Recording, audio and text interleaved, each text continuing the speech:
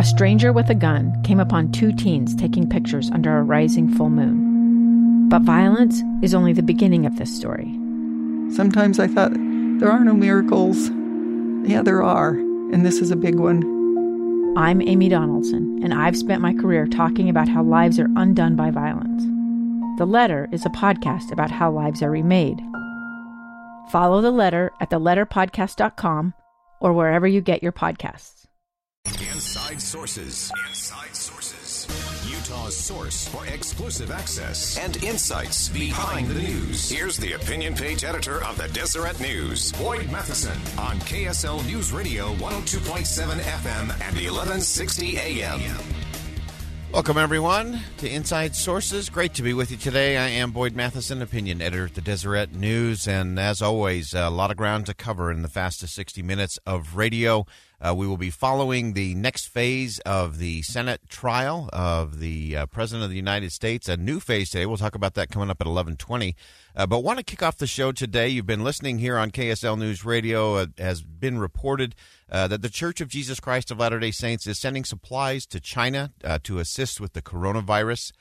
They are working in tandem with Project Hope, a plane going from Salt Lake City from the church's Bishop Central Storehouse here in Salt Lake City. There'll also be a second shipment going out of the church's storehouse in Atlanta, including respirator masks, protective goggles, protective coveralls, pallets of protective medical equipment, and so on. This is a really significant effort, and as we've been reporting throughout the morning, a lot of this has come because of the connection between the church's president, Russell M. Nelson, and his ties to China that stretch back 4 decades. Back in 1980, he spent a month over there as a visiting professor at Shandong University of Medicine, which has really become the major medical center in the country. He's continued those relationships over the years, including going back to perform a surgery, his last surgery, actually, that he performed in his career back in 1985. And he's been back since then. He is a favored friend of the country. And I think this is one of those instances where reaching back and reaching out is really a great thing and creating some additional goodwill and good connections moving forward. But there's been a lot of talk, a lot going on around the coronavirus and what that means. Everyone, of course, is trying to make sure this doesn't turn into a panic, especially here in the United States. But it does beg the question, how prepared are we for these kinds of things? And as we're always looking for our ultimate inside sources, reached out to my good friend Rich McKeon today. Rich was the chief of staff for then HHS Secretary Michael Leavitt back during the W. Bush administration. Rich, thanks for joining us today. Happy to be here. When you were chief of staff and working with then HHS Secretary Leavitt, you all did a lot of work around this kind of preparation for different pandemics and viruses and different things going on, but you really tried to take it in an elevated direction so that it wasn't so much reaction, but really preparation so that you don't have to have those panic moments. Tell us just a little bit about that. Well, this was in 2005 and beyond when the H5N1 virus was percolating in Southeast Asia and the Asia-Pacific area. And the thing, we began to learn a lot about it, and I should disclose I'm no scientist, and all I can report really are the things that we learned and the things that we did. But it became evident that these influenzas were beginning and percolated initially from animal to human transmissions, and then there's this moment when these transmissions change from that process to human, and once they do, it becomes of concern worldwide, and that was the situation we found ourselves in. We received data about the kind and nature and extent of what was going on and began to recognize the need for preparation. At that time, Secretary Leavitt would report up to President Bush and began to suggest that it was time for the U.S. to enter into a kind of a new phase of preparation relative to the developing influenza H5N1. Okay, and I think one of the fascinating things that you all did that I think was very different from an HHS secretary standpoint was that you traveled around the country. You really held a series of it was half listening tour, half strategy session in terms of coming up with how do you actually move it forward. How do you respond in these kind of situations?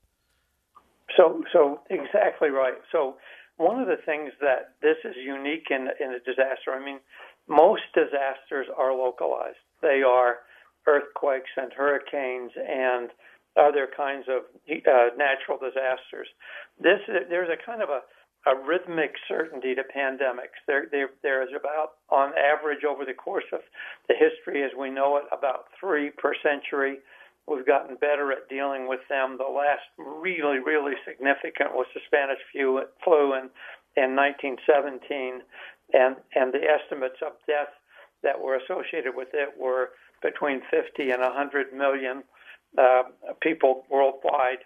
But these also you can prepare for them. And when you begin to think about it, we began to suggest that the only way to really begin this preparation, and Secretary Leavitt began at that time to suggest we should maybe hold a pandemic flu symposium in every state and territory. And so we began to do that through the regional offices. We sat up and business came, and governors were the organizing influence, and they were quite significant. And the entire focus on them was, look, this may not be the one that begins to really manifest itself throughout the world. It may stay localized, but it also has the potential to flare up, and we're not prepared. And so that was the notion behind it. And one of the things about these is kind of interesting is that you can sound a little alarmist and maybe even a little nutty when you're talking about them beforehand, but from a political perspective, after the fact, when you're explaining it, you will almost always sound inadequate because the preparation is so significant and different than these localized kind of disasters. That's such great insight. If you're just joining us, we have Rich McKeon on the line. He was the chief of staff to then HHS Secretary Mike Leavitt back during the George W. Bush administration. And a lot of the preparation, a lot of the work you did in terms of gathering people together, as I look back at it now, it really was a precursor to a lot of the work you're all doing now in terms of allies and alliances, using the governors, deploying the local folks, but still getting that broad perspective. Rich, as you look at what's going on with this coronavirus, obviously starting in China, but starting to see some of those issues start to creep up. What's going through your mind? And as you said, how do we make sure we can stimulate some preparedness but not panic?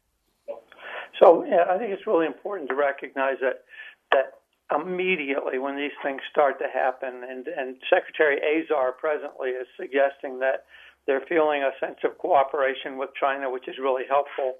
But because cooperation between nations becomes critical as scientists now will begin trying to identify the viral instincts of this disease and to develop a vaccine. Then you have this big process of trying to both test it and then manufacture it. And then you have this big distribution issue, and that is how do you get it out to communities?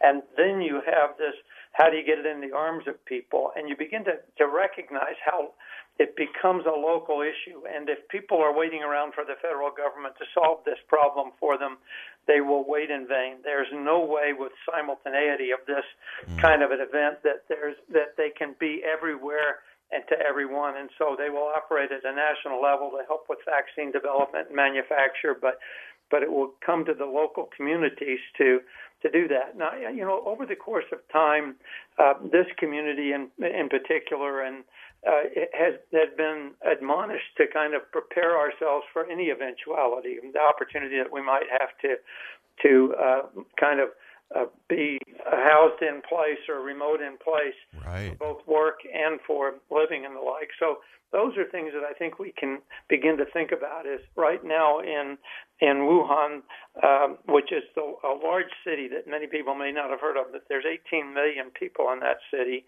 and in the Hubei province, and so there's a lot that we can begin to do locally, and that is to prepare ourselves for the eventuality. And it's not going to happen tomorrow, and it's not going to happen in the next week. But there's sense in being prepared anyway.